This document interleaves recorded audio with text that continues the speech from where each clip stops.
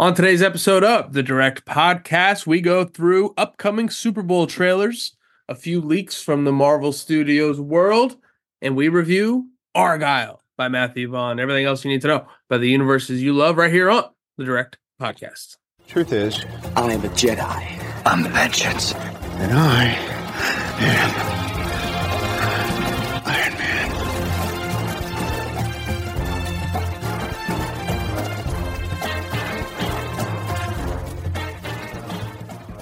Ladies and gentlemen, welcome in, welcome on, and welcome back to the Direct Podcast, Season 3, Episode 5, coming at you a day late. I'm your host, Matt Rimke, and I'm joined, as always, by my friend, co-host, box office correspondent, Atlantean, Mr. David Thompson. David, how we doing? I'm doing great. My head feels fine. Didn't get into any injuries this Monday. So it's Tuesday, and I'm feeling wonderful. Pumped for the Super Bowl. It's one of the best and saddest weeks of the year because Sunday evening, the Niners or the Chiefs are going to win and it'll be done. The NFL season is going to be over. Our beloved NFL will have to wait until August, September 2024 to get back into the swing of things. But I'm excited to be here. Great show lined up today.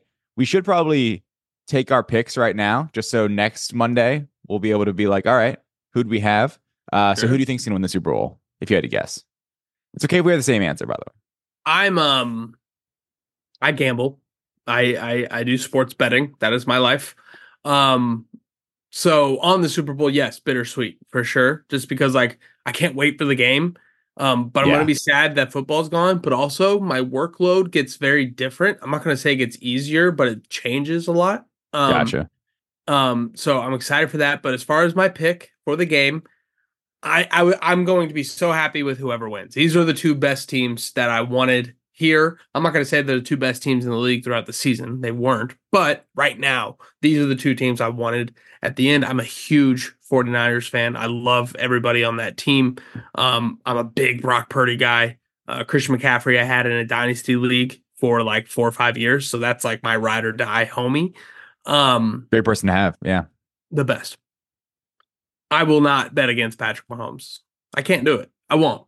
The spread is where I would bet against Patrick Mahomes. You know what I mean? If the Chiefs were favored by 4 or more points, I would probably entertain Niners, gamble here. But no, +2, +2.5.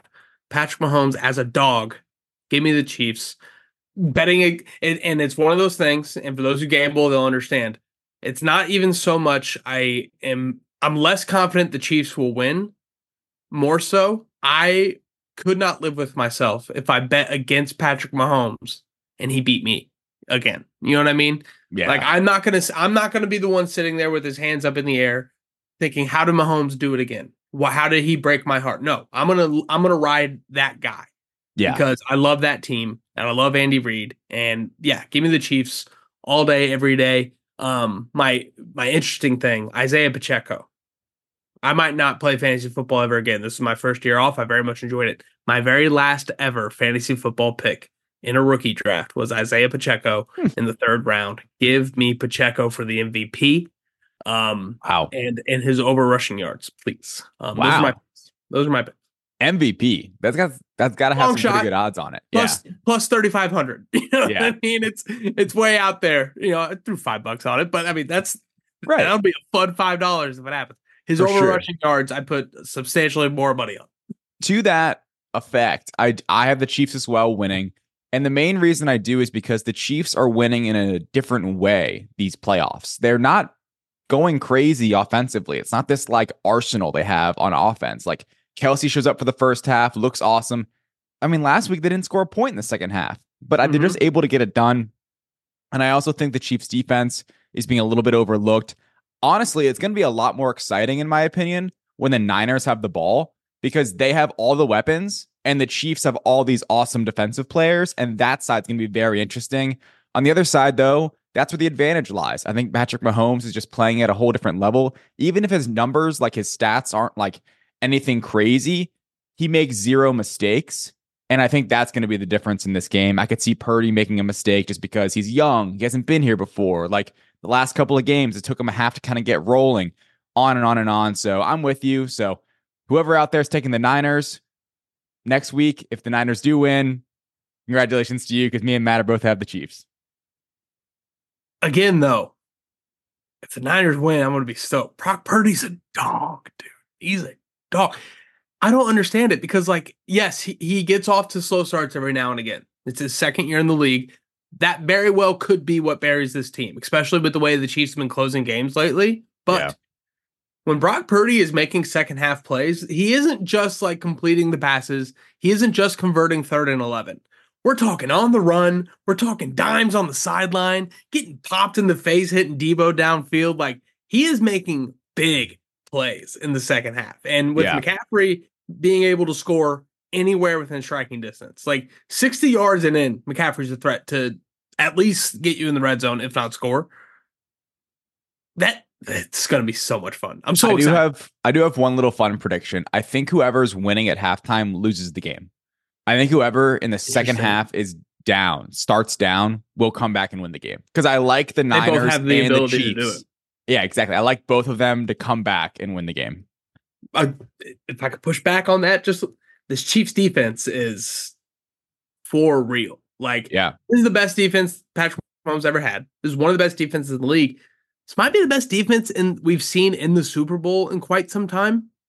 Like, the Eagles' defense last year was obviously phenomenal, but Patrick Mahomes ripped them apart. You know what I mean? Like, it's going to be a very interesting bet we have going over at the Action Network is Chiefs first half money line, second half under.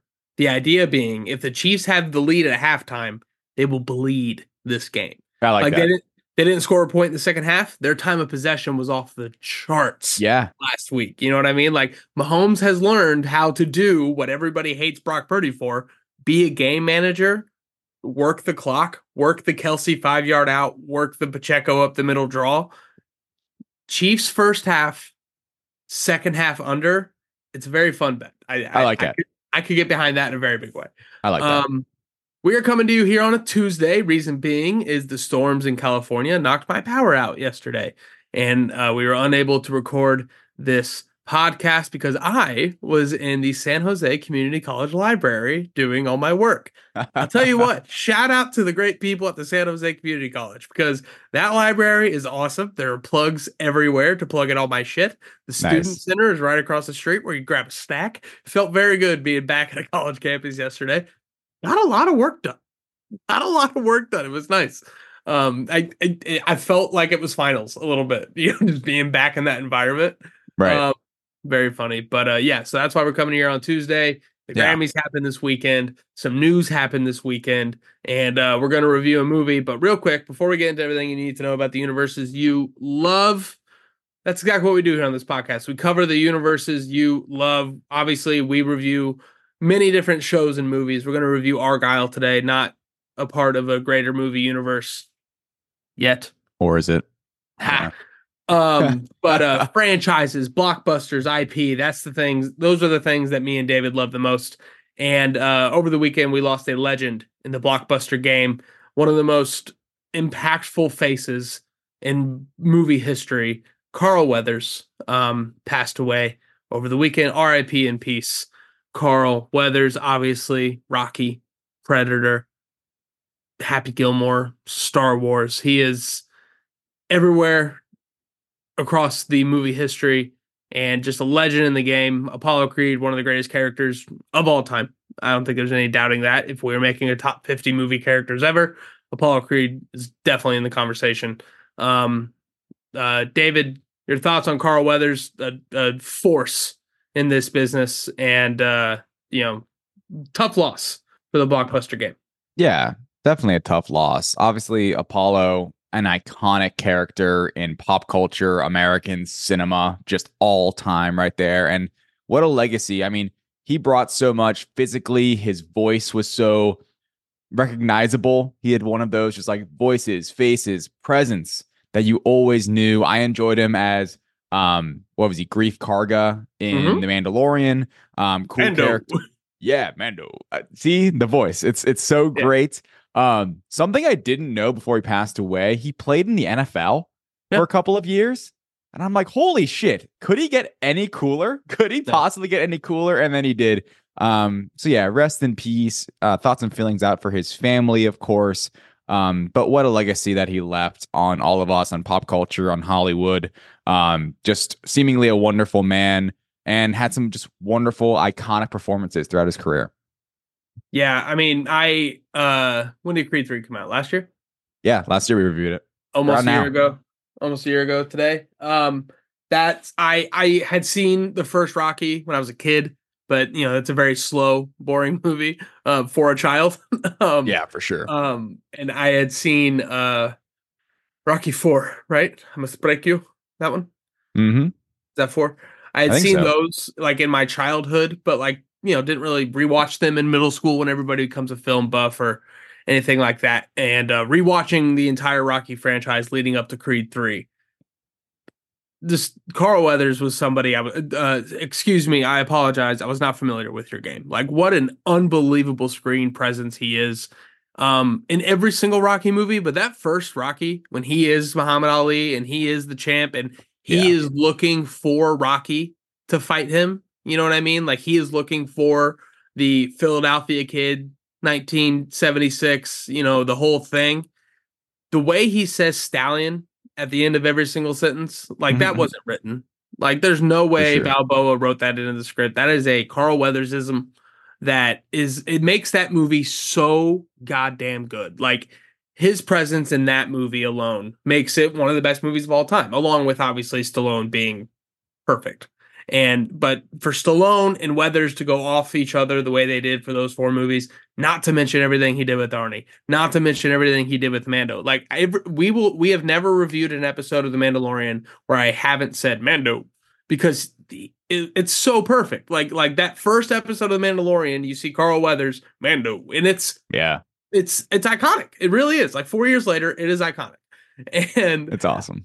It really, but to like a sneaky one, like where Carl Weathers was most present in my life, Chubbs from Happy Gilmore. It's all on the hips, the wooden hand, everything he did in Happy Gilmore. Like, what an iconic character. So he's so funny. He's so great at the blockbuster thing. He's enormous. He's just fucking just presence about him. Out of his mind big in those Rocky movies. And also shout out the little robot he has carrying his cape in The Mandalorian. Remember that? Yes. He had 3 robots holding each quarter of the cape as he went along. Rest in peace, Carl Weathers. Just one of the greatest blockbuster actors to ever do it. So, will be missed, and will be talked about more as we go on in our lives, because there are so many people who try to emulate Carl Weathers. So with that, let's get into everything you need to know about the Universe's universe.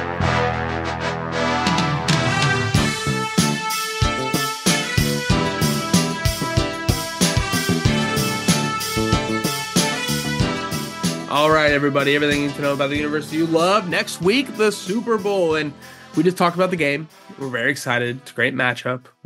It's all I can think about, David. It really is. It's the only thing I can think about. But along with the game, obviously, is the other half of the Super Bowl, which is the commercials, the halftime show, the pregame, everything that comes with it. And with those commercials, oftentimes comes trailers from the universes you love. Thank you to the great people at Discussing Films for having their official list of expected trailers for the Super Bowl. These are movies. We'll talk about series here in a minute, but the expected movie trailers that we will get at the Super Bowl, most of, if not all, first looks at these movies. I think we've had teasers for a handful of them, but here we go. Wicked, the upcoming Wicked musical film with Ariana Grande, which is very exciting. Twisters, the reboot with Glenn Powell. Knuckles, the spin-off Sonic movie, if I'm not mistaken. Series, I think. Series. Okay, well, there you go. Yeah. I'm not in the Sonic game, but this Knuckles, is a Paramount Plus series, I believe, like a spinoff. Fun. I like Paramount Plus. Yeah. CBS. Yeah. Tony Romo. Ugh. Survivor. That's why I watch Survivor every week. I'll watch the game with the sound off, I think. Why not? Super Bowl? Tony Romo, man. I can't fucking do it. Like, are you excited so for bad. I love Romo. Are you excited for I just think he's like a little kid. Are you excited for Brady next year? Of course, I'm incredibly excited for Brady. The more we get that person talking into a microphone, the better we're all going to be. Um, I need Greg Olson once a week though. He's got to I, be. He's got to go Thursday. I think he's got to go to Thursday night. I don't want to lose Herb Street though. I I'm love down for Herb. losing Herb Street. Oh, He's a what? college guy. Nobody's so good on Thursday. I don't agree. Him He's and okay. Al, come on, him and Al shaking it up out there. I love Al. Al's an icon. I don't think I never Herb Street's spread too thin. They get Olsen on Thursday night, and that's money. If there's any color guy who could also do play-by-play, it would be Kirk Herbstreit, though. No, he's good. If anybody could do that, I think it'd be Kirk. Honestly, if I had all my druthers, we would get Al and Chris back together, and we get Mike Tirico and Olsen on a call somewhere. Yeah. I think they are so just like, I think they would be perfect together. Greg Olson's so good. He's awesome. So good. He's awesome. It sucks that he's going to lose his job to Tom Brady, but he can't go back down to Group B at Fox. He's got to go. There's nowhere else to go, though. There's nowhere else to go right now. That's what sucks. Oh, I don't know. Thursday. I'm telling you, Thursday night. We'll see. Third chair. That's what I don't want. I don't want 83 chairs on prime time. Get that out of my face. Only does like half the games. The dream is get rid of Romo and put Olsen in with Jim Nantz. I like Romo. There's something about him. That you like Romo. We'll talk about that more. Movie trailers we can expect during the Super Bowl. One more week of this. Wicked, Twisters, Knuckles, Deadpool 3. That's the big one. Inside Out 2. A Quiet Place Day 1. Nyong'o, cool. Joseph Quinn, and was it Murphy? I forget. Okay. And then Kingdom of the Planet of the Apes. We've seen the teaser. I think we're expecting a full trailer here. David, obviously Deadpool 3 is the talk of the town right now. Which of these trailers are you most excited for? Easily Deadpool 3. I mean, this would be our first look at Deadpool with Wolverine, Hugh Jackman, and it could take over the evening for people in our space for sure, depending upon what they show us. And I think they need it. I think they need to do this on Super Bowl Sunday because they need to regenerate some MCU excitement, especially with there only being the one Marvel movie this year, the one Marvel Studios movie releasing this year. I mean, I honestly would be interested to see Twisters, Glenn Powell, David Cornsweet's in it, by the way, in a minor role. If you didn't know, I didn't know that at all. Yeah, I love how handsome David Cornsweet is. Don't get me wrong. I don't know if putting him in a movie with Glenn Powell's going to do any favors for that. I mean, one person in there that steals scenes. I don't know Cornsweet's role in it. I think he's like in a really minor role, which is kind of funny. They filmed this forever ago, right? Yeah, and I think there's actually recently some reshoots. So Twisters in general is kind of a random one. So that would be probably my number 2, just to kind of see what it is, what it looks like, see Glenn Powell. Have you seen Twisters? Yeah. Have you seen Twister? I have. Fantastic movie. Just really great. Awesome, like Saturday afternoon TV movie. Right. I haven't seen him forever. Yeah. All-time DVR movie. Yeah, exactly. Yeah. What would be yours? I'm also excited for Twisters just because I love Glenn Powell. I think Wicked's going to be really cool just because Ariana has that kind of voice. You know what I mean? She's got the Celine thing. I don't know anything about Wicked, but I do know like 2 songs and they're both great. So we'll see. Any sort of Wizard of Oz lore, I think, could be really cool. In a film. Obviously, this is like one of the most beloved plays of all time. Also, shout out Tom Holland doing Romeo and Juliet over at West End. What? Yeah. That's amazing. But yeah, no, Deadpool 3. This is warning for everybody out there. This is going to be the start of a very annoying stretch for your boy. Like I'm going to be out of my mind when this trailer drops. Like I've said it before. I'll say it again. This is my Snyder cut. This is my No Way Home. This is my second Endgame. Like this is everything I've ever wanted. X-Men in your fucking face, but through the lens of Deadpool, literally looking right at the camera, telling us all why the MCU is going to be okay. You said they need it. They need to drop this trailer. The timing is kind of perfect, right? We're coming off Echo, which was like a surprising win for a lot of people. You know, like it didn't break the internet or anything, but a lot of people loved Echo that didn't expect to. It's been a minute. It's died down. MCU's kind of quiet right now outside of behind the scenes stuff. A Super Bowl ad obviously it's going to hit like a most viewed thing on YouTube. I'm sure it's going to be up there. As far as like most viewed trailers in X amount of time. Yeah. And then the promotional campaign between now and July, we got a Comic Con in there. March Madness is going to be a lot of TV time, especially in the Final Four. A lot of great promotional opportunities between now and July, and the timing of it really seems like kicking it off on the Super Bowl feels like a great tee up for a home run promo campaign, which I'm very excited about. I agree. I think we'll get it. I think it's going to be footage that they just maybe didn't recently shoot, but they shot half the movie before the strikes started, the actors' strike. So they've been sitting on footage they could have edited, ready to rock and roll for a long time. One thing on Wicked and this is part one, by the way. There's going to be part one, part two. I don't know anything about Wicked. Only reason I know a little bit about it, I've never seen the play. This is a sneaky, could be massive box office hit. Where it's one of those where no one really knows, and this trailer could be the start of it. Where if the engagement is off the chain for this, then it's like, oh wow, maybe Wicked is going to be one of those massive movies hitting theaters. By the way, quick shout out, Inside Out 2. That's going to be a big one. If that one drops, seeing more of the emotions, getting more of that plot. There's already been a trailer out, like a little short teaser. So this could even be more in-depth. This could be 60 seconds, 90 seconds even. This could be one of Disney's biggest plays at the Super Bowl. We're thinking B's with Inside Out 2, I think. I think we're in the B area with that kind of movie because Inside Out is so beloved. Like it's an incredible movie. And what a great sequel concept. Let's just add more puberty emotions. Like the kid grows up. Like, right. Yeah, it is a perfect sequel to a perfect concept. What if your feelings had feelings? Come on. It's just good stuff. And more Amy Poehler of the world, never a bad thing.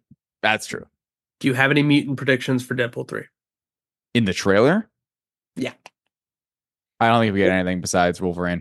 Or Fantastic Fours, or maybe I don't Affleck, or oh man. I think this first Super Bowl trailer is gonna end on Wolverine. Yeah, I think it is like, let's show him in the. I think we get a masked Hugh Jackman though. It is him in the Wolverine mask, and we're gonna get a hint at the plot. The plot has been super unknown and unclear since day zero, and getting an idea of what this movie's actually about will be very key. So that's my second question. Do we get a third wall break here? Like, is it going to be Reynolds talking at us? Yeah, I think it starts with that.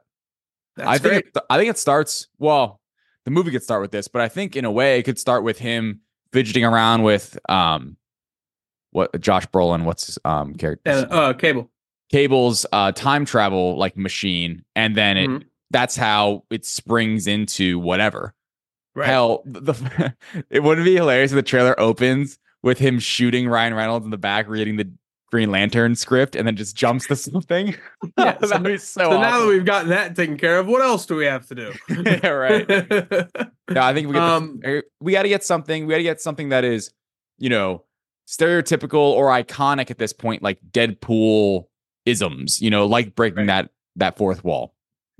But also, we got to keep in mind the MCU multiversal of it all. Like, we could get a sacred timeline pop. We could get a Loki, here. Like we could very much get a multiversal, like that. That's what a TVA. Oh, Owen Wilson could very much be in this trailer.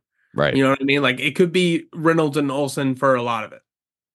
Owen Wilson. For a lot of it. Yeah. If Famke Jensen shows up, I'm gonna lose my mind. It's very exciting. It's very exciting. I do think that the voiceover and the shots we get will lead to a Wolverine shot at the end, and that's going to be the money shot. Snicket. Very exciting. Oh man, that could be so awesome. That's going to be awesome. So excited, dude. And then you just hear the Stop it. My poor wife. And then Tony Romo's back. All right, Jim. Oh no, Jim. That seems like he's got. Okay. The past 3 Super Bowls I've watched with friends in Colorado, big parties. Not kidding. The one of the greatest trailers of all time, the Disney Plus triple trailer with WandaVision, Falcon Winter Soldier. I'm gonna burn this place to the ground. I told everybody to shut up. Like I was like, guys, quiet. Like this is happening. I don't know anybody here very well. Can we please watch this? The fact that I get to watch this with just me and Aaron is gonna be I'm gonna lose my mind. Speaking of Deadpool 3, new Deadpool 3 logo at the Saturn Awards. I need to look into the Saturn Awards a little bit, David. They have a Best Superhero Movie Award. Yeah. What is the Saturn Awards? Because that could be something I could be very interested in. You Yeah, know? I don't honestly I'm not too familiar. I didn't really know that it was happening until this news came out, with Feige out on stage. It's kind of funny he was getting it for James Gunn. Yeah. James Gunn noted on Threads, the social media platform, that he wasn't there because he is knee deep in legacy setup in Georgia, here where I live, actually. So that was pretty cool to see. Logo looks awesome. I think it's in many ways confirmation that mask is coming, which I think we will definitely, not definitely, but just on what we were talking about, I think that will be solidified with this new trailer coming out, hopefully on Sunday. He's never won it. 20 No, years. it's 20 years. happening. Never That's the whole won it. point of this. That's the whole point of him coming back. It's so amazing. Imagine if Twitter was around in the early 2000s, we would have been calling for the mask for 20 years. Yeah. It's insane. I'm so excited. Gonna skip the Daredevil suit news. I feel like we've talked about the behind the scenes stuff. Other Marvel news: Jeremy Renner, Paul Bettany, and Josh Brolin over the past week have had quotes about returning to the MCU. That's very cool. Jeremy Renner, his was more surrounded about his health. He is now healthy enough to get back out there. Shout out for being a real superhero. I'm good, Coach. I'm good. Yeah, put me in. Limping. He literally saved somebody from a tractor. It's insane. Yeah, it was like a snowplow, wasn't it? Yeah. What a dog, dude. He's awesome. Paul Bettany, he said, of course, Vision's coming back in some way, shape, or form. Cool thing about Vision, you can do that 18 different ways. White Vision's still out there. And Josh Brolin said, whenever he thinks that it's coming soon, whenever they need him to do Thanos, he's down. He voices what if. So he very well could be talking about that. But Secret Wars is coming. Thanos is on the table for sure. Thanos versus Doctor Doom would be it would be the Thanos Stark fight if it went the other way. Whew. Any thoughts on Renner, Bettany, or Brolin? Which one do you think we see first? Man, that is an excellent question. Not counting Brolin voice acting, not counting voice acting at all. Let's just say that. I want to say Paul Bettany. Yeah. With a 1B would be Jeremy Renner, because I could see. I mean, we just saw Kate Bishop at the end of the Marvels, and Jeremy Renner is Hawkeye, so there's a possibility there. Paul Bettany, there was initially supposed to be a Vision Quest series that seems to be not happening at Disney Plus. Maybe that's still a possibility. I'm not entirely sure, but I do think they have plans. And White Vision is still out there. There is a version of Vision they have to get back to. Maybe in Armor Wars, whenever that releases, if that ever gets made. But yeah, I guess I would say Bettany is the odds-on favorite. I would agree. Can't wait to see Jeremy Renner back, though. The whole Hawkeye thing, I'm a big fan of. You know what else I'm a big fan of, David? Getting things right. Ladies and gentlemen, Millie Alcock is Supergirl. And me and David have been on that table for about a month and a half now. She was on a long list a while back, and I think we both pointed her out. When she got to the short list, she was our pick. Millie Alcock is Supergirl. We broke it on last week's episode in the middle of our draft, I'm pretty sure. It was at the very end of the draft. Right. Yeah. Yeah, good stuff. Just another quick reaction. Millie Alcock, obviously, breakout performance in Game of Thrones, House of the Dragon. Now gets her blockbuster debut. Could be huge. Could be very big for an incredibly young actress. I think it's awesome. I think she's going to kill it. So cool to hear James Gunn or read that James Gunn posted basically saying she was who I had, in mind since watching House of Dragon. I pointed it out to Peter Safran, his, co-lead over at DC Studios. And it's incredible to hear just how that process went and how she ultimately was decided. And I think she even got to wear the costume as part of the audition, which is really cool. Or, a costume. Also, there's been confirmation, a couple of things. This is very big news. She's going to be in Superman Legacy. Not only that, Supergirl Woman of Tomorrow is expected to begin production in the fall. So this could be our second DC Universe under James Gunn movie. They have a writer and now they're looking for a director. And I think that director, the news about whoever's going to be directing, first off, massive slot open right now. It's really, really big.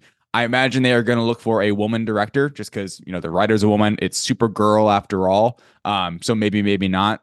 Think of some ideas in your head, obviously. Everyone's floating out. Greta Gerwig is a big one. Yeah, I mean, she's got if it's Narnia. anybody. I think she's got Narnia that could hold her up. Is it Kate Herron from Loki? Loki. Oh yeah, friend of the show. Yeah. So and she could be a different option. In general, though, I'm like, wow, this is really cool. Like they are definitely not shying away from Supergirl in this universe, and she's gonna be a really big deal. And I can't wait to see what she does in Legacy and obviously beyond that. But yeah, I think Millie Alcock's awesome, and what a cool, like you mentioned, like transition. She was in a Game of Thrones spinoff, was incredible in that, and now could like be leading possibly this new generation of DC movies. And I think she's gonna kill it. I think she's gonna be awesome, especially based on everything that Gunn has said about this version of Supergirl. And I actually picked up the comic, so I'm going to read that soon and actually kind of get an idea of what this version actually is going to be like. It's great. Yeah, it's exciting. You know who would be a great pick 5 years ago? Patty Jenkins. Yeah, she would. It sucks, but I mean, 5 years ago she'd already done Wonder Woman, so I mean, and she was great. Yeah, Wonder Woman 1 is very good.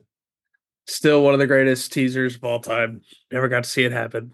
Give me my pod racing show. I do love the idea of Warner Brothers using HBO or Max or whatever as like a training or a, what do you call it? Like a minor leagues for their movies. You know what I mean?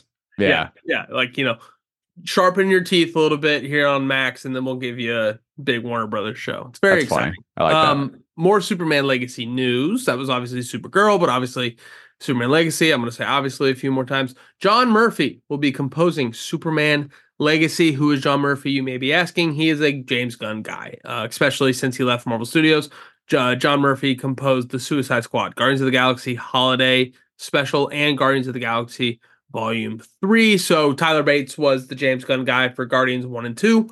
When the shift from Marvel Studios happened, Tyler Bates started jumping on other stuff. John Murphy seems to be the next up for James Gunn moving forward. He also composed Kick-Ass, a movie we'll talk about more later. David, obviously the score is going to be huge here with Superman Legacy. In my opinion, it's the best part of Man of Steel. The Superman theme, the Richard Donner Superman theme, I think is top 5 superhero themes of all time.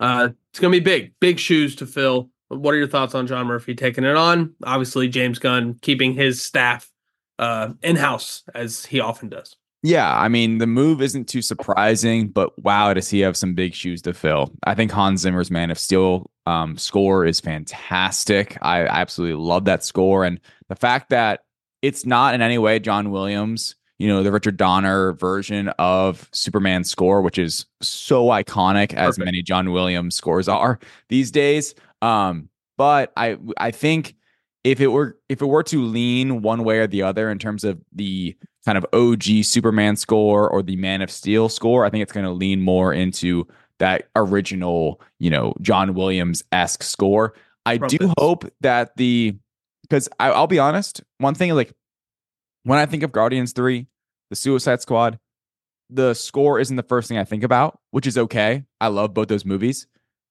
But I think for a Superman movie, you need to walk out of that theater being like, wow, the music was awesome. Like that, I felt the music. I felt like I was flying. I felt like I was saving someone. So really big shoes to fill. James Gunn did mention, really cool little detail. He's already been working on this for months, and they're going to be playing some of the music on set, which I love the idea of that. I think that's always such a cool thing when you get the behind the scenes on like when they're actually like pumping in music, so you can kind of know how it's going to feel and sound like for the audience members. So I have all the faith in the world in James Gunn. I just hope that the score isn't overshadowed by the rest of the movie, if that makes sense. And I hope it is, by the end of the day, an iconic score, which I'm not sure John Murphy has done yet in his career. Yeah, it's interesting. I would need to listen back to the score on Suicide Squad again. There's no obviously like identifiable theme there, but at least off the top of my head. But I thought the music was good. I don't remember it, so exactly, that kind of says what it is.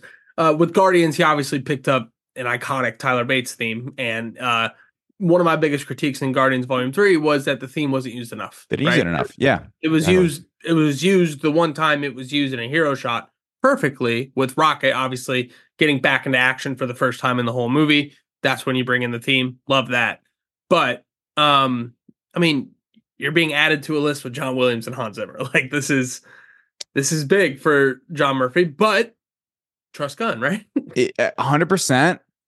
In that though, Gunn leans more into the licensed music. Like sure, Sure. the score isn't memorable from Guardians 3. You know it is all the Yeah. songs that are actually in Creed. Guardians 3. Yeah. So anyway, it'll be interesting to see, and this goes along with the whole. I think the biggest trepidation we should all have with Legacy is James Gunn doing a Superman movie. What does that actually look like? Because it is interesting. He normally does not do the 1A most popular character. And obviously, this is just the score, the composer, but it is going to be fascinating to see kind of what this truly looks like now that he's playing with one of the most, if not the most iconic superhero of all time. He's not an underdog. He's not a C-list, D-list character that no one knows about. It's Superman. And I'm curious how that reflects, in this score and how much licensed music, like he normally does, that he uses in Superman Legacy. I want to stick on this for one more beat because I completely agree with everything you just said. That's the most interesting part of this moving forward. But I do think what James Gunn brings to the table, what he does best, is he identifies the things about characters that will play the best in a movie. Like having those D-list characters, Suicide Squad, Guardians, and picking the small things about each character that he then extrapolates out and makes those characters so lovable and endearing and hated sometimes. No one knows what makes a character more than James Gunn in the comic book space. I don't think so. I don't think anybody does characters and character dynamics as well as James Gunn. I would say that's been the biggest Superman issue in the Henry Cavill, Zack Snyder era was, having that identifiable characteristic to him. Like Mm. it's the things around him all work, but like what makes Clark Kent and what makes Superman the character that we love. I think that's just that stuff has taken a back seat to the production and the aesthetic and the just tone of Superman. Yeah. Which, I'm not saying one's better than the other. I anticipate a lot of Sam Raimi versus John Watts Spider-Man comparisons here, where 100%. I Yes. think there's a lot of things. There are so many things that the John Watts Spider-Man do well, so much better than the Raimi Spider-Man. But the people who stand on the table for the Raimi Spider-Man, they point to the production, the music, those types of artificial is not the right word, but it's not the wrong word. Those more production forward things. Look how much better they were in the Raimi movies than the John Watts movies. I can see a lot of that coming from the Snyder Superman to the James Gunn Superman. Well, and I think one other comparison I'm going to make here, and that's a great, even before you mentioned Spider-Man, I had this lined up. Zack Snyder, Man of Steel, that movie is about what does it mean if Superman were real? What does it mean if this godlike being came down to Earth? So it's less about the character, more about the symbol. Same with Raimi. What if Spider-Man were real? And he's the only hero in that universe. What if he is this guy who lives this double life and is like, what does it mean to be Spider-Man? And then with Watts, it's more in a way about Peter. And he's already in this giant world. Superman in this movie is already going to be in this giant world. So that kind of gives you more runway to dig deeper into just the character because it's less symbolic of what it means to the world for this character or hero to exist.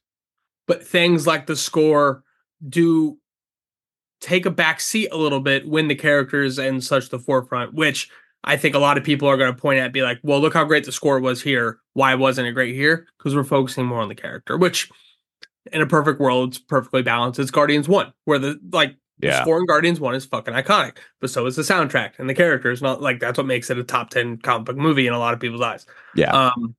If we can get Guardians 1 magic in this movie, I think we're going to be in for a real treat. I think real treat, man. The cast, everything about it, Gunn being involved, the fact that it's going to have a soundtrack Yeah. Superman is going to Come have a on. soundtrack is so exciting. What's Um, going to be the Superman song? You know what I mean? What's going to be the come and get your love of this song? You're like, how does oh, just how that movie opens, I think I'm already so interested in. Like, how do you yeah. start Superman Legacy? It's not an origin movie. He's already Superman. What do we get? Do we get Clark first? Do we get Cal? Do we get Sabotage. Lois Lane? I don't Yeah. know. It's gonna be awesome. Oh, I'm so excited. Superman Legacy gonna have some competition. Looks like. Seems as such. David Lech has been brought on to direct Jurassic World, the new Jurassic World, the one that we announced a couple weeks ago, where they are kind of rebooting the Jurassic World franchise. They're bringing back the original writer from Jurassic Park, 1994. David Lech, a name that I knew but didn't really know who it was. Listen to this rundown. Bullet Train, Atomic Blonde, Deadpool 2, Hobbs and Shaw, the first John Wick, and the upcoming Fall Guy with Ryan Gosling. It sounds like Jurassic World's going to get some action scenes. You know what I mean? I feel like we're going to get a little bit more kinetic energy with Jurassic World with David Lech. It's also supposed to come out July 2025, which means Jurassic World, Superman Legacy, and another project. Is it Inside Out? So it's Thunderbolts. Thun- Um, Whoa. Inside Out's this year. Right. Thunderbolts.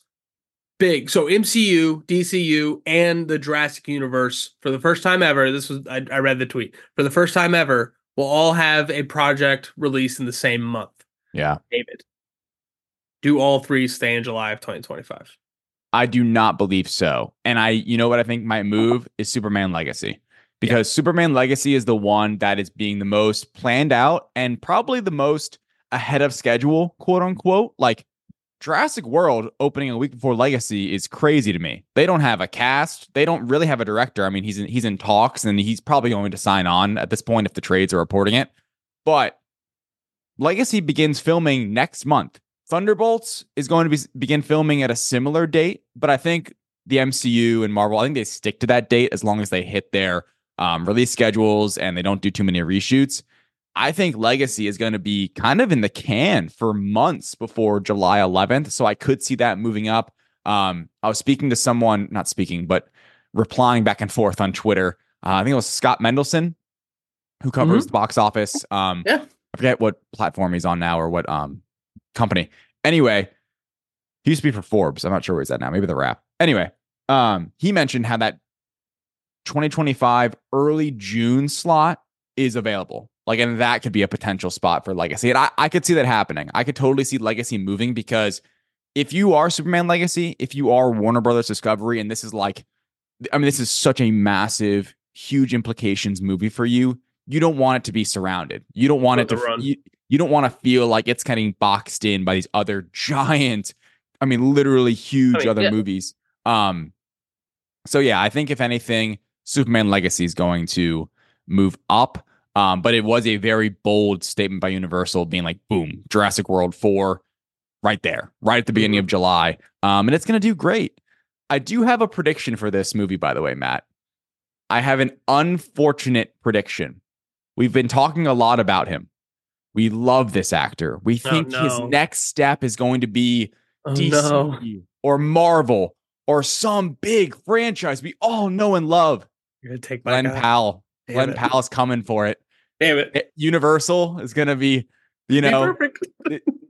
get Glenn Powell a meeting, throw him some stacks of cash, and now Glenn Powell is Mr. Jurassic World for the next few years. He's going to be at the Universal Land in Orlando and on the roller coasters and on the posters. And there's Glenn Powell smiling, happy as can be, riding a dinosaur or whatever the hell you do and training them or whatever the story's going to be. Glenn Powell's going to be in this movie and he's not going to be in DC and he's not going to be in Marvel. And it is what it is. I mean, you say that Chris Pratt did both.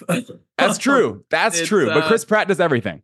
Yeah. And this is what made Chris Pratt a superstar. Like, Guardians was Guardians, but like, this is what made Chris Pratt a billionaire superstar. Yeah. That's good. You're right. You're absolutely right. You know what? Weirdly, I thought of when you said that. In a dream world, they could combine. You know how they're doing Transformers and Cobra Kai? Not Cobra Kai. G.I. Joe. G.I. Joe. You know how they're finally bringing that together? Um, Jurassic Park and Indiana Jones would be perfect. It would be perfect. It would be That'd be the cool. perfect merge. I don't know why I thought that when you said Glen Powell, but I had him in a fedora and a whip. A whip. I think that Jurassic Park is the Chicago Bears of movies because the first one was so good, arguably the greatest movie ever made. You could argue that they haven't made a good one since. And Right. they still have the balls to drop it a week before Superman Legacy just because it has Jurassic on it and just because it has the theme and just because it has the logo. Just like the 85 Bears. That was such a great Super Bowl team that Bears fans still hold on to that to this day. Yeah. Almost 30, not almost, 30 years later, Jurassic Park may have never made another good movie, but that first one was so good, we're going to keep getting these for the rest of our lives. Almost 40 years later. No, that to me, that's like the what is it, 70 whatever Dolphins. Yeah, Um then being 72 being Dolphins. being from Florida, that Yeah. is No, classic. Just being from Florida during the Patriots run, I'm sure you heard a lot yeah. of they'll never be the 72 Dolphins. Oh yeah, of course, exactly. Especially like, '07 happened, Right. which I was Sure. all about, loved it. But no, Indianapolis, totally. Indiana, baby. I mean, guys, my age, born in late 90s, early 2000s, no one else is going undefeated. It's like, dude, Hmm. that you don't know. Name me one player on that team. Yeah. Name me two players on that team. Larry Zonka, Mercury Morris. Yeah. There you go. I love that team. I love that team. That is it. As far as we have news, I did write down Fast Car. Did you watch Fast Car? No. At the Grammys, Tracy Chapman and Luke Combs performed Fast Car. Apparently, Tracy Chapman hasn't performed in years. So, like, it was amazing. I Oh, mean, okay. it's one of the greatest songs ever made. So seeing Tracy Chapman do it, seeing how excited she was to have Luke Combs up there, seeing how nervous Luke Combs was with Tracy, it was. If you haven't watched Fast Car from the Grammys, definitely do it. It's amazing. And I also just want to shout out the way Stephen A. Smith said Ratatouille. Ratatouille. I loved that. That's so good. Ratatouille. Ladies Iconic. and gentlemen, that has been everything you need to know about the universes you love. Let's get into Argylle. All right, ladies and gentlemen, here is your review for Argylle and your starting lineup. Bryce Dallas Howard as Ellie Conway, Sam Rockwell as Aidan Wilde, Henry Cavill as Argylle, John Cena as Wyatt, Bryan Cranston as Director Ritter, Catherine O'Hara as Ruth, Samuel L. Jackson as Alfie, Richard E. Grant as Director Fowl, Dua Lipa as LaRange, Ariana DeBose as Kira, and Rob Delaney as Deputy Director Powell. Holy shit, David. What a cast. Directed by Matthew Vaughn and written by Jason Funks. He wrote Wonder Woman and It Chapter 2. Interesting. Those are two movies that we care about, right? Yeah. What a cast. Oh my God.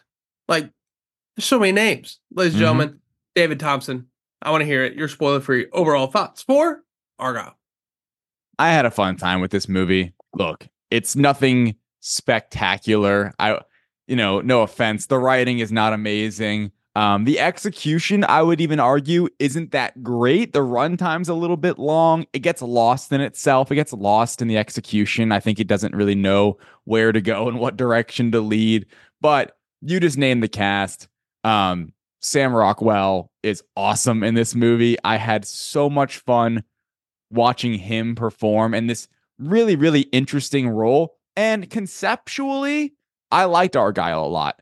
It's just the execution isn't all there. But I am totally not as anti-Argylle as many people are. I think I would be more prone to recommend going to see it in the theater if it was a little shorter. Sure. There's a certain point in the movie I'm like, I'm totally going to want to go see this again. And then an hour and a half went by. And the movie keeps happening. Yeah, exactly. I'm like, maybe not. So that being said, I had a really fun time watching it, but could I recommend it? Not entirely, unless you really like these types of movies or you love one of the a million stars that's in the film. And that is a perfect transition into my overall thoughts. Look, this movie is not great by any means. Everything you said is dead on. It goes too long. It gets lost in its own plot. I think the plot is actually really cool. I think the concept is awesome. It just doesn't really know what to do with it once it happens. It's honestly the handoff of the millions of twists in this movie, but the handoff of the big twist into the rest of the movie just wasn't well done. Third act, if you don't have a third act, you're doing first act kind of thing. Yeah. But this is a big we stand this person in this house type of thing. We stand Bryce Dallas Howard on this podcast. We stand Sam Rockwell, Henry Cavill, John Cena, Bryan Cranston, Sam Jackson, Catherine O'Hara. Like these are all people where I will never not watch something they're in. Every single person I just named, I will watch everything they're in. And you know, you throw in Dua Lipa, who was actually really great in this movie, and you know, you just get Matthew Vaughn, who is, you know, we'll talk about him later. Like this movie is what it is. At the end of the day, I think it's a really fun time. It's stupid, but and it knows it's stupid kind of Yeah. way. Yeah. I think it's like I said, it's a really interesting movie in here that just goes too long, which affects how interesting it is. But yeah, I would never recommend somebody to spend their money on this and go see it in theaters. I don't think. I do want to mention one thing. If you haven't seen the film, the marketing leads you astray a little bit, I would say. Like Henry Cavill is not a main character in this movie. No. And he is front and center on the poster. He, in many ways, is shown more than Bryce Dallas Howard Right. in the Who is the main trailers. character of this movie? Who is the main character? Sam Rockwell, like you might know he's in the movie, you might not. I think some people, because everyone, like if you read articles online, you know, maybe it's Matthew Vaughn's Argylle. Others, Henry Cavill's Argylle. Like he's the leading actor, and he's not. So I think that level of like marketing kind of dishonesty in a way of like what the actual movie's about, I think doesn't help a film like this, because walking out, you're not like, wow, Henry Cavill was so great. What an awesome role for him. Henry Cavill's fine in this movie. You know, he's just kind of there. So I think that hurts the film a little bit as well, having already seen it, because it almost felt like they were shying away from what the film was really about, or who was actually the leading stars in it.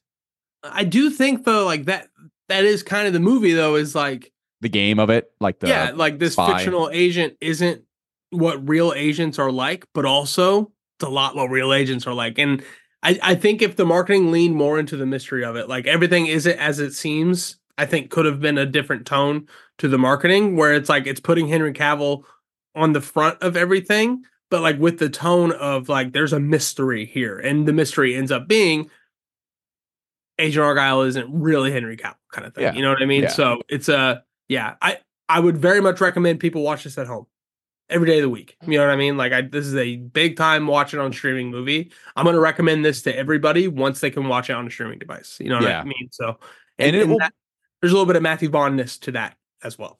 And it'll also, so this is a Apple production distributed in line with Universal, which it's interesting. Apple's choices are confounding to me when it comes to putting movies in theaters. Argylle. Yeah, or like they had like Ghosted, and that was like direct to streaming. They have a lot of direct to streaming movies. This wasn't one of them, and now it's flopping. Like Apple has so much money, and their like film studio is just a side gig they do. But I wouldn't say it's going awesome so far. Like this was a weird one. Other weird decisions. So it's just interesting. But you know, all that to say, it will eventually be streaming on Apple TV Plus, so that's where you can find it. One of my more viral tweets, I guess, is me criticizing film Twitter for wanting more original content and more Killers of the Flower Moon in our lives, but obviously not a great box office performance for Killers of the Flower Moon. So my criticism was, you know, everybody says they want this, but really no one shows up. So like, do we as a general populace really want it? Everybody was very loud about how it was an Apple thing and the box office doesn't matter because they made it for streaming, this, that, the other. Interesting they didn't carry that same energy over into Argylle. You know, it's an interesting point that was not brought to this movie as well. With a very large budget. Very large budget. $200 million budget. And that thing, look at the cast. Fuck. Big budget movies. And I mean, look at the cast of Killers of the Flower Moon and what they did in Killers of the Flower Moon. That's $300 million. But that is also Martin Scorsese. That it's an Oscar play. It's exactly that. It's so interesting to me, kind of what they do and do not sign up The for. business of that. Very star driven, I would say Apple is. Mm-hmm. Apple Yes. always these movies they have like Mark Wahlberg, Good call. Leonardo DiCaprio, fucking Chris Evans, Sam Jackson. Sam Jackson just randomly in this movie. Yeah. Like Dua Lipa in like all the marketing and stuff. Dua Lipa's in one scene, by the way. So It's good. great, but it's like she's in Great. one scene. It's not like Dua Lipa starring in Argylle. That I genuinely think, like if I took my wife to go see this movie and she saw the trailer, she'd be like, "What the hell? Like this is not what I saw on TV." Dune Part 1. Dune Part kind of like Dune Part 1. I can't wait for Dune Part 2, by the way. I can't wait to rewatch Dune Part 1. I saw it last week. Or 2 weeks ago now. Oh my God. It's so good. It's such a good movie. I can't wait. Anyway, ladies and gentlemen, that is your starting lineup. Those are overall thoughts. Let's get into spoilers. Now you want to get nuts? Come on. Let's get nuts. All right, David, here we go. Your biggest winner for Matthew Vaughn's Argylle. Oh, not even close. Not even a discussion. It's Rockwell, baby. It's Sam Rockwell. He's back. He's so great in this movie. Quick spoilers for the film, right? We're in spoiler territory now. Spoiler. Little throwback there. All three of you are listening that saw the movie or just don't care about spoilers. So Sam Rockwell is like good and bad and then good then bad. He does it so well. And the fact that he's introduced in this awesome train sequence where he's flipping back and forth between Henry Cavill, best scene of the movie. I'm saying it right now. Best action sequence, best scene. It was just so cool. And they actually they had Rockwell and Cavill in a interview together. I think Brandon Davis might have been asking the questions. Comic book. I don't remember. But they were discussing that scene and like doing it back and forth, and they'd watch each other, like they were on set with each other, like watching each other do the moves and stuff. And it was just so cool. I think Sam Rockwell brings so much to this movie. I think in many ways, he's the heart and the soul of it because I get more encapsulated and interested in almost who he is more than Bryce Dallas Howard's character, who I'm supposed to be, curious about. And she's the big, secret and has all these layers behind her. But I just think Sam Rockwell wins the movie. I tweeted out like Sam Rockwell's a superstar after seeing it. That's my only comment, thought, review of it, because if it wasn't for him, this movie would be a lot worse, in my opinion. Like if his character as Aiden was played by someone else who's less charismatic, Henry Cavill.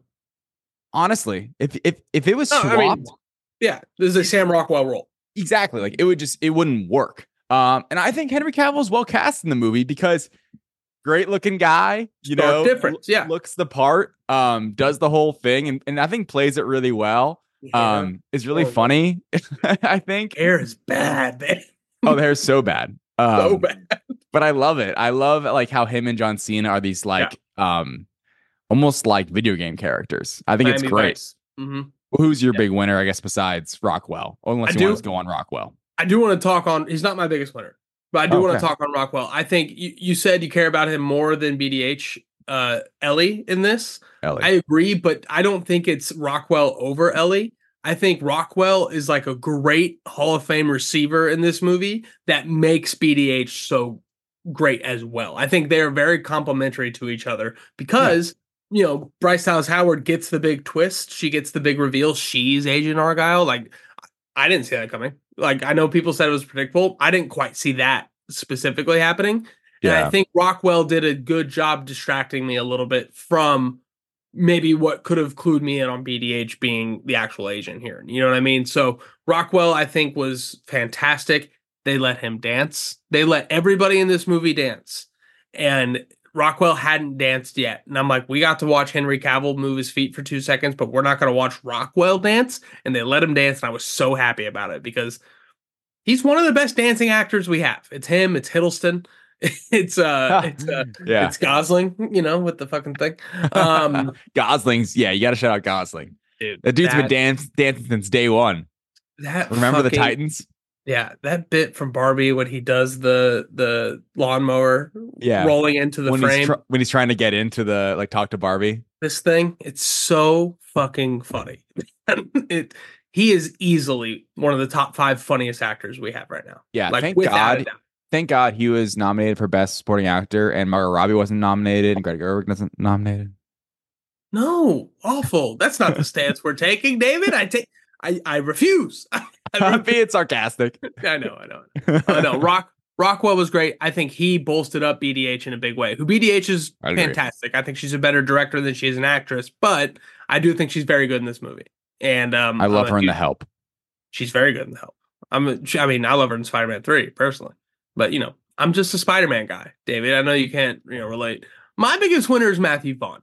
Matthew Vaughn, I think he's got a short list of movies he's made, and I've officially seen all of them. You know what I mean? I the Daniel Craig one, like his first one, I haven't seen since it came out, so I don't remember it very much. I don't remember the title of it, honestly. But after this movie, the first thing I did, David, was go back and I watched Kick-Ass for the very first time. I'd never seen Kick-Ass. And I wanted, because after this movie, I thought to myself, I will watch anything Matthew Vaughn makes for the rest of time. Because this wasn't great, but I still really enjoyed it for the Matthew Vaughn-ness of it. The wild, crazy fucking action scenes, the crazy characters and twist and the ensemble of it all. It's much closer to Kingsman 2 than it is Kingsman 1. And I think Kingsman 2 is a major step down from Kingsman 1. This is a lot closer to that as far as the silliness of it all. Yeah. But like Matthew Vaughn has officially entered into my type of director where I will watch anything he makes from here on out because he makes popcorn. He makes popcorn ass movies. And obviously X-Men First Class, I think it's his best movie in a landslide. And that is not necessarily just straight popcorn movie. But everything else he does, Kick-Ass, which I watched for the first time and loved, really good movie. Aaron Taylor Johnson needs to be doing way more than he currently is. I know he's about to be a superhero, but whatever. Kick-Ass, Kingsman, what he did here, and I want Matthew Vaughn's stuff around me at all times. And this movie really solidified that because I don't think this is a great movie, but I really enjoyed it because of everything Vaughn brings to the table. Yeah. I don't know. I mean, I agree with you're right. The Matthew Vaughn isms of it. I just don't know if this. I can't sit here and say the movie is well directed. I guess the writing had something to do with it. He's the problem and the solution. Yeah, right. Because I feel like in many ways it is the stars that bolster up the film. And we just sat here and talked about Sam Rockwell for 10 minutes, and he gives one of the best performances, but there's other really good performances in this as well. I really love Bryan Cranston in this movie. I thought he was awesome. Him and Catherine O'Hara were two of the best parts of the entire film. When that twist happens, twist number 3 of 17. God, the Catherine O'Hara one was the one that got me. That was awesome. And she's talking in an English accent. I'm like, holy shit. By the way, I'm in this big screen. Well, I saw this movie in a packed theater because it was a presser/fan screening. Fan thing, yeah. So I'm sitting next to these two women who are having the times of their life. They are just loving it. They're talking during the movie, which I was like, whatever. I was getting over, but they were just giggling and laughing the whole time. And it kind of helped my experience for sure. And I remember being at the very end, big time spoilers, at the very end, when it's Cavill in the wig and he's sitting in the back. First off, that was awesome. I go, pretty oh great. My God, it's Cavill. And then it pops up and she's like, oh, you nailed it. Punches me in the arm. Oh, you got it. Cavill. I'm like, yeah.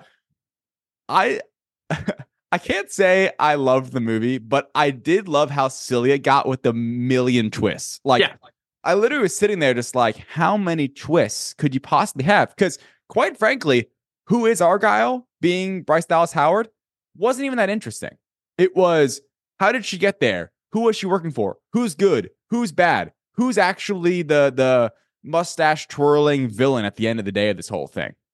I like the device of I agree that the twist really wasn't that interesting, but I do like the device of the bad guys. The bad guys using this amnesia thing to get information from her in an organic kind of way. Right. Because going into this movie, I thought it was this prophecy thing. She writes it down, it happens. And I thought that's what it was. But no, it's history. They're trying to get secrets from her and things like that. It's a really cool concept. I'm not going to lie. But like we said, once it happens, it just falls off a cliff. It really reminded me, and I think it's a shitty movie. It reminded me of the game of Clue, the board game. Oh yeah, where you're kind of like figuring it Clue is a out good step by movie. step. I haven't seen the movie.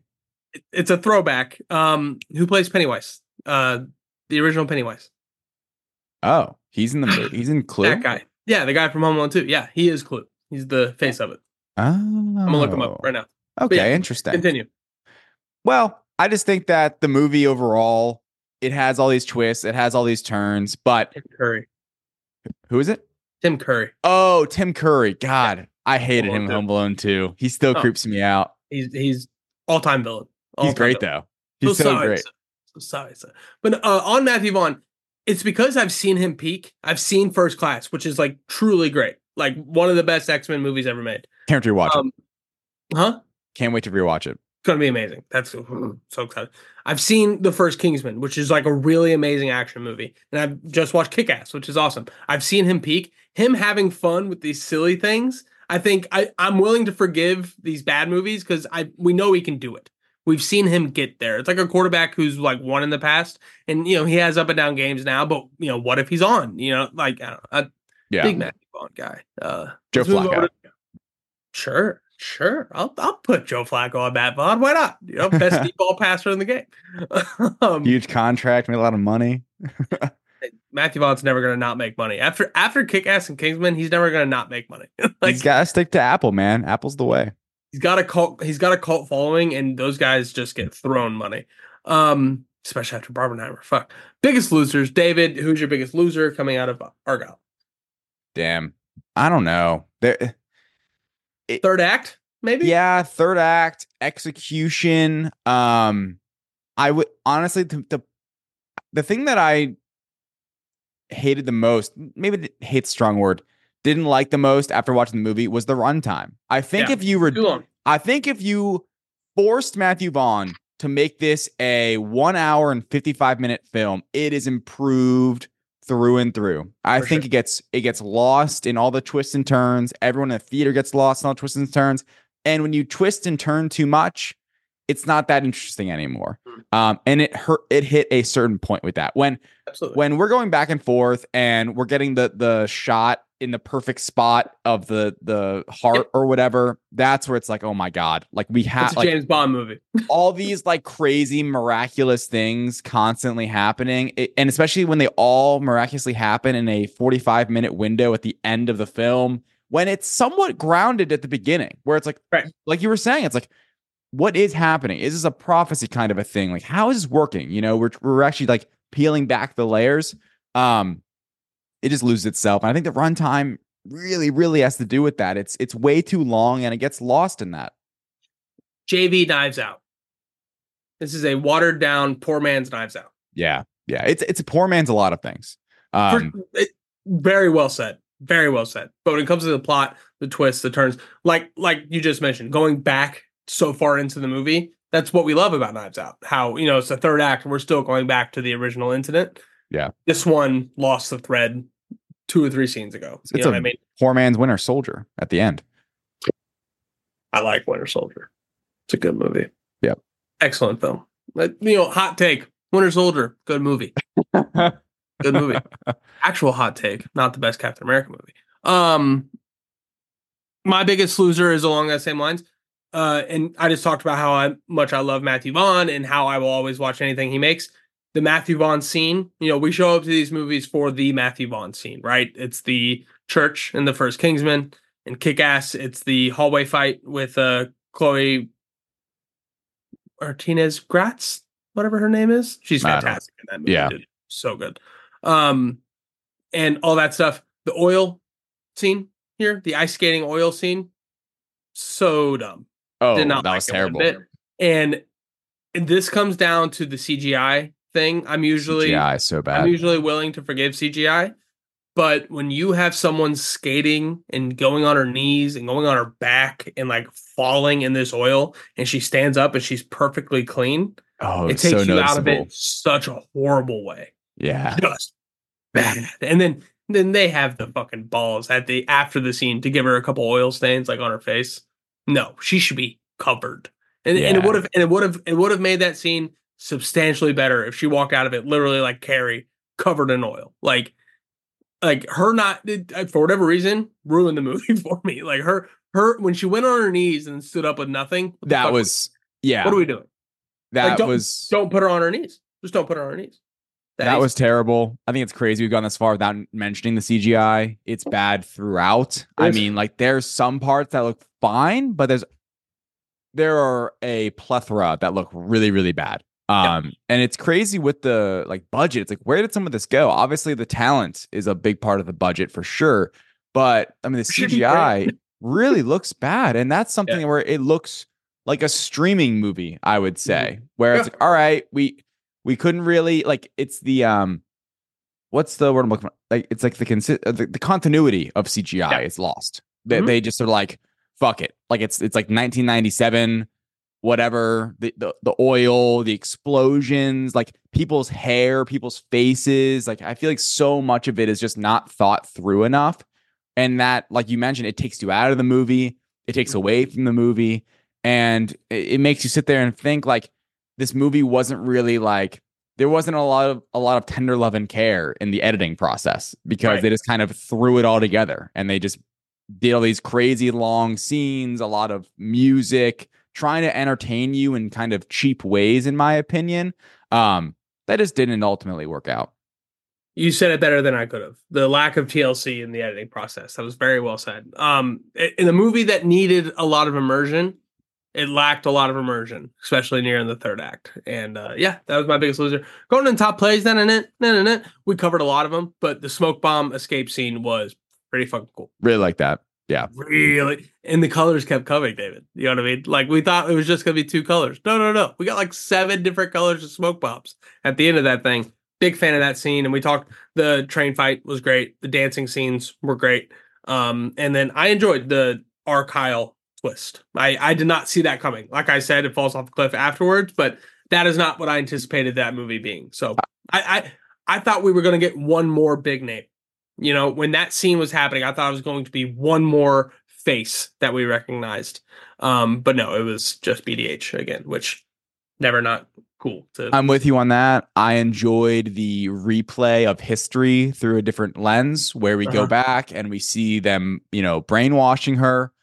We see like how it was working from behind the scenes from a different lens. I enjoyed that. One top play was the opening with Henry Cavill, with John Cena, with Dua Lipa. Dua Lipa. I was so into the movie. I mean, Really good. even then, the CGI is shaky at best in that opening, but I enjoyed it. I was having fun with it, and I enjoyed like the concept of she's writing these characters, and even just those scenes at the beginning of her talking to fans and stuff like that. Like I kind of bought in very initially that she is this like well-acclaimed author. When With she's her mom first, and everything. Yeah. yeah, and there's some pretty cool payoffs in the movie, like when she's FaceTiming her mom, and then later we see the like fake kitchen. I like little stuff like that. The other one was the other top play I had was Samuel L. Jackson watching the Lakers play. So funny. Just sitting. Was Samuel L. Jackson there for 1 or 2 days, do you think, to film his scenes in this movie? One day he got the John Candy treatment. Yeah. He's a Matthew Vaughn guy. Like he is his guy. Like Kingsman and all of those things. I forgot he was in it. And then he pops up. I'm like, oh my God, no way. Yeah, very funny. About the CGI, I think to your point, I think that's where it really gets lost is that when it's the fake Argylle, when it's Cavill and Cena, and the CGI is a little shaky, it makes sense because that's a fictional world and we're seeing fictional things happen, right? And I feel like a little less than optimal CGI works there. It adds to the fiction of it all. Then we get the train fight, which is a very practical hand-to-hand combat scene. Even though we're switching back and forth between Rockwell and Cavill, it's still a very Winter Soldier-y type scene where like the choreography on that train scene is fantastic. Oh, it's awesome. It's when we get back to the oil scene where it's again that fictional type CGI choreography there. I thought we were out of that world. I thought we were back into and it just, you lose it. You lose the thread of like what's real, what's fake, which is, unfortunate for that situation. That's what this movie is. What's real, what's not. How did you like the twist and stomp sequence? Horrible. I don't get it. I don't understand. He wanted her to crush heads. Correct. Is that what he was asking? Yeah. So weird. He's like, remember the twist? Yeah. From Like that was Spider-Man great. 3? I didn't think he actually wanted her to crush a hallway of people's skulls. Like what? Yeah. Why? I do wish in a way there was more hints that he's in love with her. I thought the Right. romance of it was a little weird. I like the payoff, no buildup though. Yeah, like it was interesting, like seeing it play out and like who's on what side, and then it gets way too twisty with like, is Bryce Dallas Howard's character good or bad? That loses it, and I never believe she's bad. Forgot about. I never believe she's bad. You know. Yeah. I also never believe Sam Rockwell's character is bad because it's so blatant when like that. I think that's the worst written part of the movie is when he's in the bathroom. It's like, I want to put a bullet in Ellie Conway needs a Conway's bullet head. in her head. Yeah. No, man, that's not like that.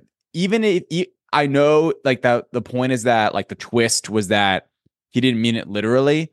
Mm-hmm. If he didn't mean it literally, he still wouldn't say it right then. Right. You know, like, and because I thought him saying that, I figured later in the movie it was going to be revealed he meant to scare her away, but that wasn't the case. No. And I'm like, that's just really bad writing to me. Yeah. Yeah. And there was the managerial candidate part where like Ellie was turned back on, which, you know, it's a hypnosis movie. Yeah, sure. It's cool. But like, yeah, it again, 3 or 4 too many tricks there at the end. Tough. Especially with DeBosi coming back. Could not give a fuck less about that character. Yeah. So we didn't love the movie, but we really liked it. I think that's at the end of the day. We had fun. Right? Yeah. I had a lot of fun about the box office, David. How many people saw this thing? Oh man, it performed so terribly. It was the number 1 movie of the weekend. Yay. Against no competition. But it opened to 17 million, I think ultimately was the number, which is really, really bad. And I think the problem is too with this one, it's getting really bad reviews. Word of mouth is pretty bad. Even me or you would not tell someone to go to a theater to see the movie. And that's going to be the problem. I think this is going to be one where it'll be swiftly booted out of theaters and probably put on Apple TV Plus earlier than they wanted it to be. But you talked once again, the Killers of the Flower Moon effect. It is one of those things where it's like, well, it's Apple, whatever. You know, it is one of those things where, which is dumb. It is dumb. But it's definitely not going to be a successful movie. There's not going to be a second one of these. And no, it's not going to happen. There's not going to be a second one of these. I guarantee it, unless it's straight to streaming, and even then, I highly doubt it. Well, that does bring us into our post-credit scene, though. Yes, correct. Because it's revealed at the end of the movie that Agent Argylle, the physical form of Agent Argylle, that being Henry Cavill, does exist. So we flash back to the 90s, 70s. I forget. No idea, right? Yeah. Couldn't care less, really. To doesn't matter. London, England, London town, where the young Agent Argylle shows up to a bar and orders a drink that triggers the response of a Kingsman. And the bar is the King's Man. Mm-hmm. It ties into the Kingsman universe somehow. I'm in. I'm here. Let's do it. Let's go. More Matthew Vaughn. I don't know. I saw the post credits. By the way, I was in the tunnel when it started playing, and I like jogged back. So I'm like, no way this movie is a post credit scene. Anyway, it does. It does, and I do not think we're ever going to see what happens with that because this movie is performing poorly. I don't think there's an audience really for it, and I don't think there's any interest in in a prequel to this movie or another Kingsman prequel. We've already done this before. That'd be a fun list. Post-credit scenes we watched in the tunnel. You know what I mean? You didn't see it coming. Mine was Yoshi. For whatever reason, walked out and came back to Yoshi, which was great. That was late though. That was like the second post credit. That's what I'm saying. Yeah, post credit. Yeah, right. Ladies and gentlemen, that's been Argylle. You know what I mean? Next week we will have everything you need to know about the universes you love, and it will probably just be that for the episode because we'll be breaking down every major trailer that drops during the Super Bowl. A lot of Deadpool 3 talk to come, plus everything else we get. We didn't even get in the series. We might get release dates for House of the Dragon. It's gonna be a lot. A lot of stuff. So next week will be our Super Bowl reaction episode. So get ready for that. It won't all be football, but it's going to be a lot of football. We're going to talk Usher. We're going to talk trailers, and we're going to talk about the game. I got to say, by the way, last year we did this. One of my favorite episodes of the year is the Monday after the Super Bowl because there's just so much to talk about, and it's all very topical and fresh and everyone's buzzing and, football season just over, but there's something where like we have a winner and we have all these different trailers and I think some absences will be interesting as well because there is a where we're let down, we don't get as much as we want. Right. It's going to be exciting. It's a post-Comic Con type feel a little bit. Yeah, exactly. Or a post-DC fandom, of course. The legendary fandom. Bring it back. No. Come on, James. No, they did it 2 years in a row. Remember when they did 2 years in a row and showed all the same shit? Yeah. That was COVID, right? I don't know, man. I don't know anymore. The Rock is the most hated man in sports entertainment right now, so I don't really know what to feel. Ladies and gentlemen, that has been the Direct Podcast. Until then, see you next time.